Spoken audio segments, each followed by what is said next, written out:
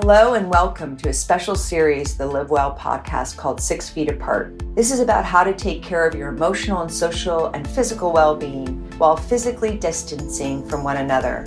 In other words, how we must act now during the COVID-19 pandemic. My name is Dr. Wendy Slusser, Associate Vice Provost of the Semel Healthy Campus Initiative Center at UCLA. And I hope you can join us as I interview leaders from around the world about how we can maintain our emotional, social, and physical well-being during these unprecedented times. Today, I'll be chatting with UCLA Professor of Psychology, Dr. Ted Robles. He's also the Semel HCI Engage Well Pod co-leader. We'll be talking about the psychological impact of quarantine and how to stay socially engaged while you are 6 feet apart. So Dr. Ted Robles, thank you so much for coming on to the Live Well podcast special edition around social well-being and the ramifications of our social well-being in light of our coronavirus pandemic. You're an incredible leader for all of us in this subject of social well-being in academics and also on our campus as a co-lead of the Engage Well pod for our Semel HCI Center at UCLA.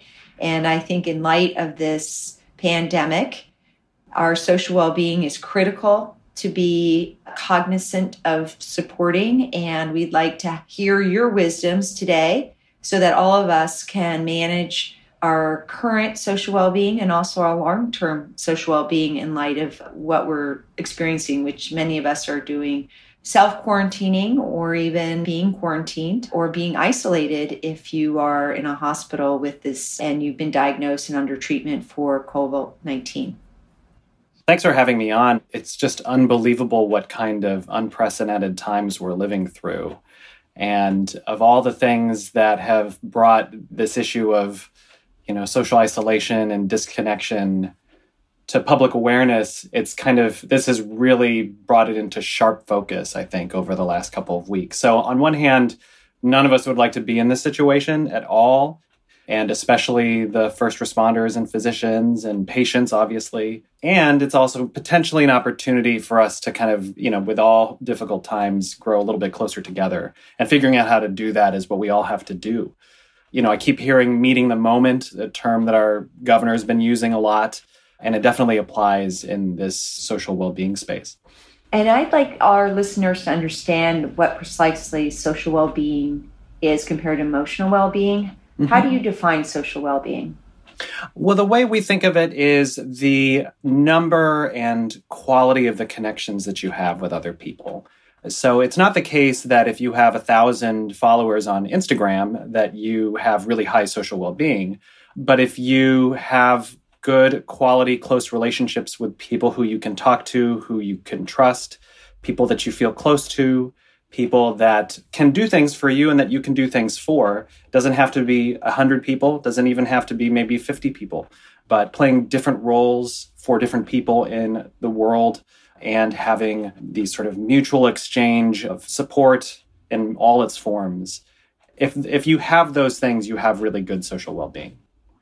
So to summarize that, it's like if you have supportive relationships and love in your life, is that a kind of a good summation of what you're describing? Yeah, absolutely. And people that you can do things with, people that you feel like you can trust. Not just romantically, of course, but friendships, coworkers, neighbors, and relatives. Do dogs count? Dogs definitely count. There's really interesting studies showing that if you are, a classic thing we do in psychology research is have people give speeches in front of unfriendly audiences.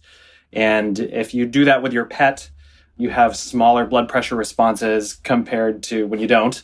So yeah, pets count. At least dogs do. Is that because I've heard they have compassion? So one of the things that I've been thinking about a lot through all of this is the idea that we're social beings and our brains are sort of wired to be social, which means that we are designed to operate where we have close others, people that we can trust near us, around us, sources of warmth, sources of support. And yeah, a pet can do all those things. So because of that, that's probably one of the reasons, in addition to the cardiovascular fitness that you get from walking your pet, that's one of the reasons why we think maybe pets have those benefits. What concerns me is the baseline, right? When we call a community resilient, it means that some people are coming in with higher social well-being than others. And one of the parts that you described as higher social well-being are people that have people you can confide in or rely on. And the data that I'm aware of is like 25% or 1 out of 4 Americans they didn't start out with that kind of baseline. Right. So one of the other aspects you just described about social well-being is being able to give to others. That gives some people a sense of well-being.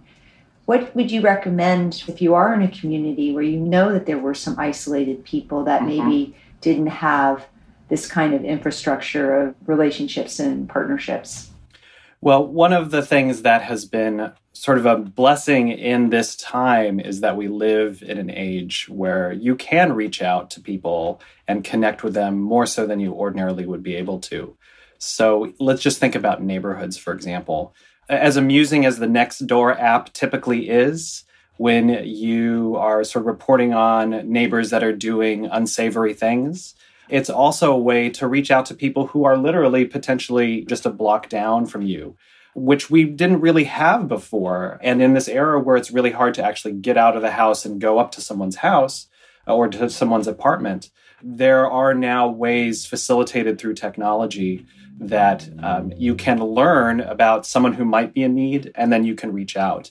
If there's anything that I think is sort of the most important thing in these times, it's to find ways to think about other people and what they're going through.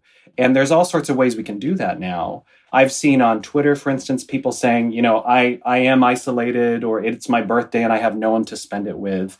And they are actually getting people sort of providing support, wishing happy birthday. And, maybe 1 out of those 100 interactions leads to something, but it's one more than there used to be the day before. And so, we've talked a lot about the challenges and threats that come from social networking and social media. And this is presenting a really interesting time where that actually is a great tool that we can make use of. Yeah, that neighborhood app actually helps me find my dog that had been taken from in front of CVS pharmacy while I was printing some photographs for my husband. Oh, wow. And I think shamed whoever had taken the dog to inform the store that the dog had been left at the shelter. But yeah, it was a moment of togetherness because I was sobbing in front of CVS, coming out, discovering my dog was gone. And so many people hugged me. This is before the coronavirus epidemic or pandemic. But anyway, would I love those hugs now? Exactly. Miss those hugs. One of the things that I'm curious about is that, there is research that shows, of course, that social well-being is one of the strongest predictors of positive health. So it's paramount that all of us in this day and age where we want to stay healthy, that this pandemic is raising the bar to where health is equivalent to wealth in our country or supersedes it. What do we do in this situation that we can help promote our own personal social well-being and others? So it's interesting because this is, again, another time where if we needed to think about others to preserve our own personal health, this is that time. And so the way I think about it is like this. There's a couple of, these are preprints, so they're sort of research still in the early stages where they've done surveys of individuals. And these are all cross-sectional, so, who knows if this would hold up. But across 3 different surveys, I think 1 was in the US and 2 were in Germany, people who reported thinking more about others, they were more likely to endorse that they intended to stay in the house, basically. So that they intended to do the things that are being asked of them in terms of staying home and not going out as much. And the people who sort of were less inclined to think about others were more inclined to at least report that they're not going to heed those messages as much. And I think a lot of the positive, more effective messages that I'm seeing from public health departments focus on, let's do this together. We're in this together. Let's help stop this pandemic together. Really emphasizing that you've got to think about your neighbor who's not necessarily older, but who has a chronic medical condition and what the consequences of your not listening to the orders to shelter in place or stay at home. What are the consequences for that other person? What are the consequences for your friend who's a physician, who is on the front line and is already overwhelmed? Do you want to add to that? And I think really the biggest thing in terms of public health, and we can talk more about what happens, in terms of when UCLA gets back into session and later, but in terms of public health, keeping other people in mind is really, really critical. It's very easy to become self-interested in this time. And the challenge is, how do you make sure you're doing things that are for the long-term benefit of everybody? And thinking about other people is really critical. That's really a wise and compassionate suggestion. I'm thinking that it's almost like a checklist. My experience with preparedness, working with California State on maternal and child health preparedness, is that you have to take care of yourself and your family first, and then you can take care of others. Mm-hmm. And that's the advice for first responders. Right. In light of the fact that this is a public health emergency, I think we need to be considering all of us as first responders, mm-hmm. that we all have the capacity to make a difference to each other. And so being selfless, or being, as you so nicely shared with us, this wonderful, quick, rapid review article that I'd like us to move on and talk about. But mm-hmm. the appeals to altruism, I think, is a critical piece that this group of researchers that wrote this article describes. This article is called The Psychological Impact of Quarantine and How to Reduce It, Rapid Review of the Evidence, and it was published in Lancet. Can you summarize this article and say what your thoughts are on it? Yeah, sure. So this was an attempt by these researchers, who actually don't know, to kind of look at all the available literature that exists on the psychological impacts of quarantine. And in particular, they use a specific definition of quarantine, which is, if you're sick, being separated from others, which they distinguish from isolation, which is, if you're in contact with sick people, you need to stay away from others as well. So it is a very specific context, right, where it's people who are sick and what they should do to minimize their exposure to other people. And so while it doesn't generalize to like your experience or my experience right now, it's very similar because we're not supposed to have close contact with other people. And so what they did is they reviewed both the qualitative literature and then also really large studies. I was really impressed to see that there were studies of several thousand people. And they wanted to see what were the impacts on emotional well-being, symptoms of depression, symptoms of PTSD, and what predicts how people are going to do. So are there certain factors like demographics that matter, or what we might call individual differences that matter, like personality factors and that kind of thing? So I think one of the takeaways was that probably the big sociodemographic factor that's important is that if you're under-resourced in some way, quarantine is going to be much more challenging. So if you're lower income, have less access to resources. And also if you come into the experience with pre-existing mental health concerns, so if you have a history of depression or previous trauma exposure, those are going to be things that are going to put you at greater risk for more psychological harm from the quarantine experience.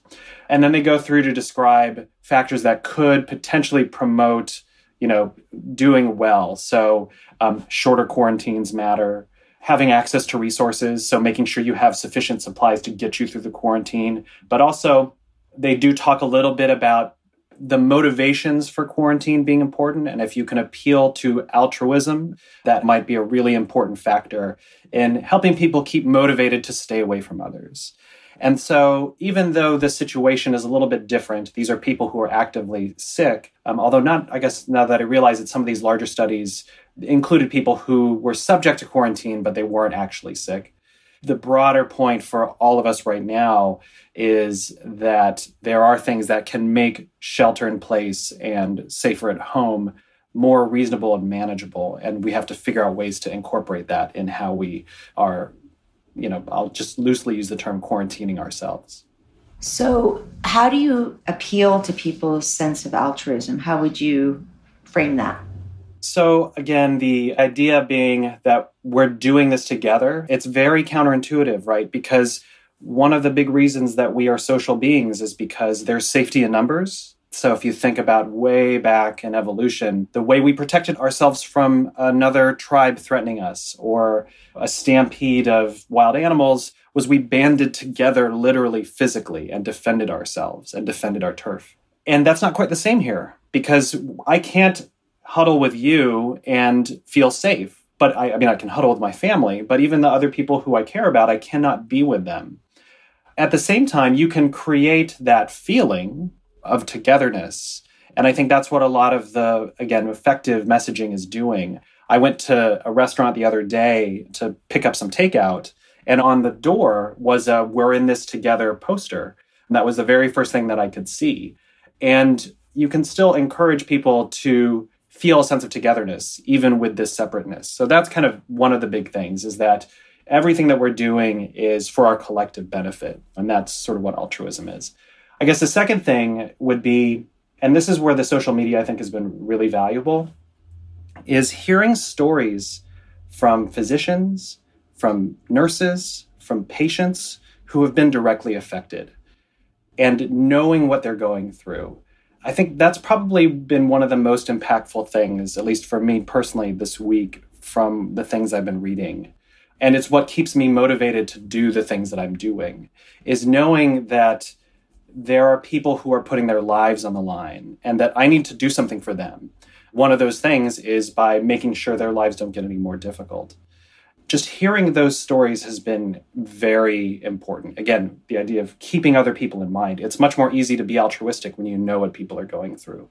You know, while we should all measure our exposure to all the COVID-19 stuff that's happening, this is a human disaster, and knowing what human stories are, it is really important to keep us motivated to do what we're doing. So I think those two things are important. There's sort of what the public health structures can message, and then just understanding the actual lived-in experiences of other people. That can help create this empathy and altruism. That's really useful. So if we had to do like a checklist for people, how do you improve your social well-being or maintain it?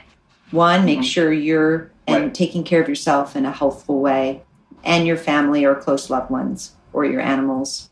Two would be to read or listen to stories of frontline workers that are actually confronting this pandemic and what they're doing about it, so that you know what they're up against. Three would be, what can you do for them? And the most important, simplest thing, which is also what it would be for yourself, is to stay home. Exactly. If you can. Right. Or minimize your exposure outside. So the other one I would add is, which we haven't talked about, is finding ways to connect with everybody that you usually connect with. And so everything from, so it's been adorable to do this for my children because, you know, they're not able to be with their friends at school. Right when I picked up my daughter on the last day before school closed, she was coming down the stairs and then she was taking a while with her friends, and I was getting kind of annoyed. I was talking to a parent. I'm like, what are they doing? Why are they taking so long? And then they all did this really big group hug, which I'd never seen before. And it was really touching.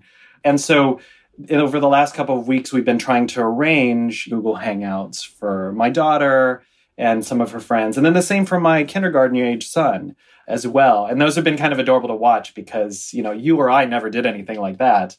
And just to see this sort of 6-year-old in front of an iPad saying, what do you want to talk about?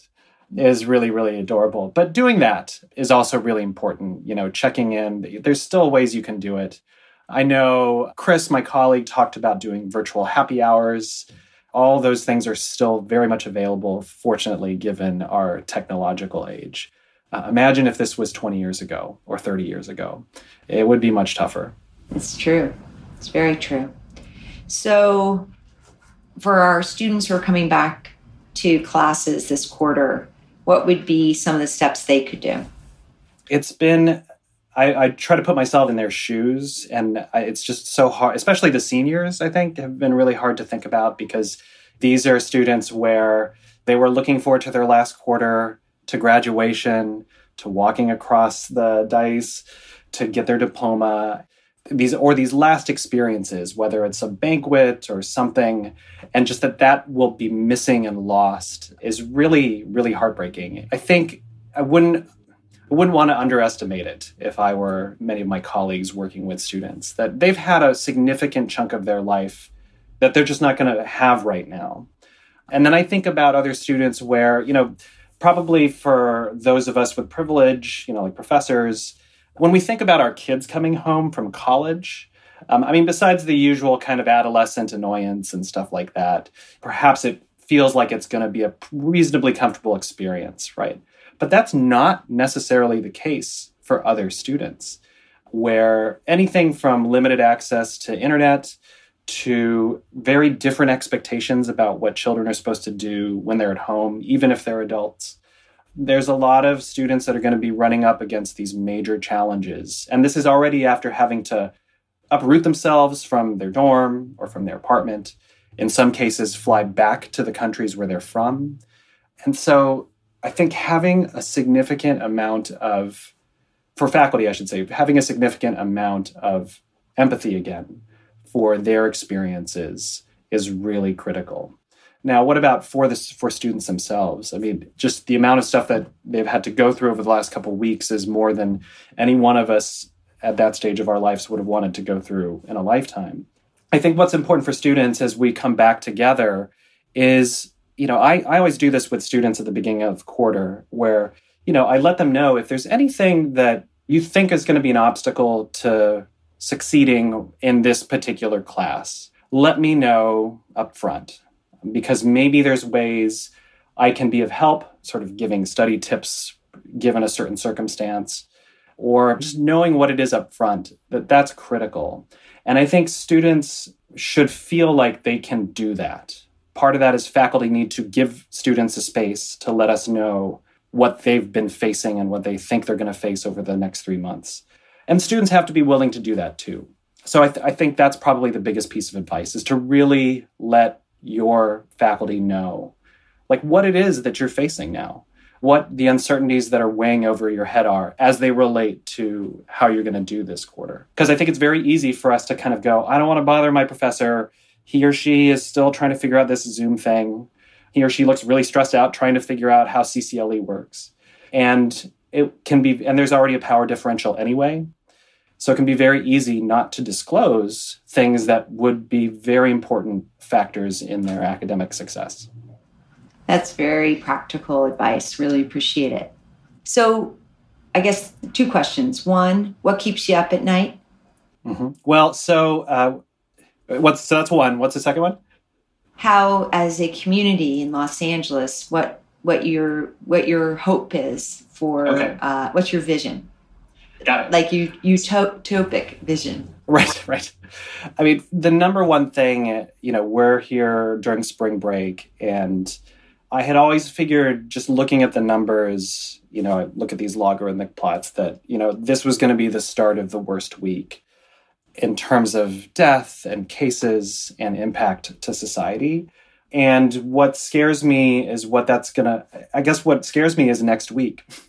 Somebody had a really nice tweet that was like, if you thought that this week was bad, just wait till the end of this week. And so what keeps me up at night is just what's going to be happening to our physicians, our nurses, our healthcare system, our patients, older adults, younger adults in the next couple of weeks, over where you are. It's just terrifying to think about what next week is going to look like. And so in some ways, it would be nice if time could stretch on for a long time. And it already feels like it has, right? Like this feels like last week feels like a year ago. But that's what keeps me up, is I just worry about the loss of life and the impact for others. So with the utopian vision, I will say one of the there's sort of 2 things I think about, which is the air right now is really quite something here in LA. Every time I'm out walking the dog or walking the kids or running after the kids, and I take a deep breath, I'm like, wow, it's kind of amazing how this feels in my lungs, because the air pollution has just plummeted here. Now, I'm not saying that this kind of pandemic should be what we do in order to sort of get air like this. But imagining a world where we slowed down just a little bit is not that, it would be nice, right? So that's sort of thing number 1. Thing number 2 is I've seen so many more of my neighbors than I have seen in a long time, because we don't have anywhere to go. And I hope that sort of being able to see neighbors, have conversations that are a little bit less than 6 feet away. I hope that can continue, and as well as for everybody. It's a shame that it takes something like this for that to happen, but maybe this is what we needed to shake ourselves from our isolation and our hustle and bustle. Those are two really lovely observations, and it seems that we should all be taking on a moment in our day to think about what we find that's different and kind of the silver lining. Right. It's hard to think about silver linings right now, knowing what's coming, but we have to hold on to something, right? And I mean, I know in the history of medicine, the major breakthroughs for surgery took place during wartime. And so we might have some major breakthroughs, not just only related to medicine, but other aspects of our lives that include social well-being, emotional well-being, physical well-being. So very spiritual well-being. I think I'd like to end this with part of a Maya Angelou poem because it has to do with alone. And lying thinking last night how to find my soul a home where water is not thirsty and bread loaf is not a stone. I came up with one thing, and I don't believe I'm wrong, that nobody but nobody can make it out here alone. Alone, all alone, nobody but nobody can make it out here alone. Now if you listen closely, I'll tell you what I know. Storm clouds are gathering, the wind is gonna blow. The race of man is suffering, and I can hear them moan, 'cause nobody but nobody can make it out here alone. That's really something. Yeah. She's an amazing poet. Sums it up. Exactly. Everybody's in this together in some way. Ted, thank you for all your wisdoms, all your incredible brain power on this. We're going to be airing this, but we're also going to be sending out other Bruin posts that will address some of these key points you brought up. You're just an incredible treasure for this campus and our community. Thank you for sharing your wisdom. Well, thank you for being the hub for various wisdoms. I appreciate all the energy that you're putting into this. So thank you. Yeah. Thanks. Well, it gives me, as you said, when you enhance your social well-being, giving is one of the big steps on my end. So thanks. Right, absolutely. Thank you for tuning in to 6 Feet Apart, a special series of the Live Well podcast. Today's episode was brought to you by UCLA's Semel Healthy Campus Initiative Center. To stay up to date with the rest of the episodes in this special series and to get more information on maintaining your emotional, physical, and social well-being during COVID-19, please visit our website at healthy.ucla.edu/livewellpodcasts. Thank you and stay remote.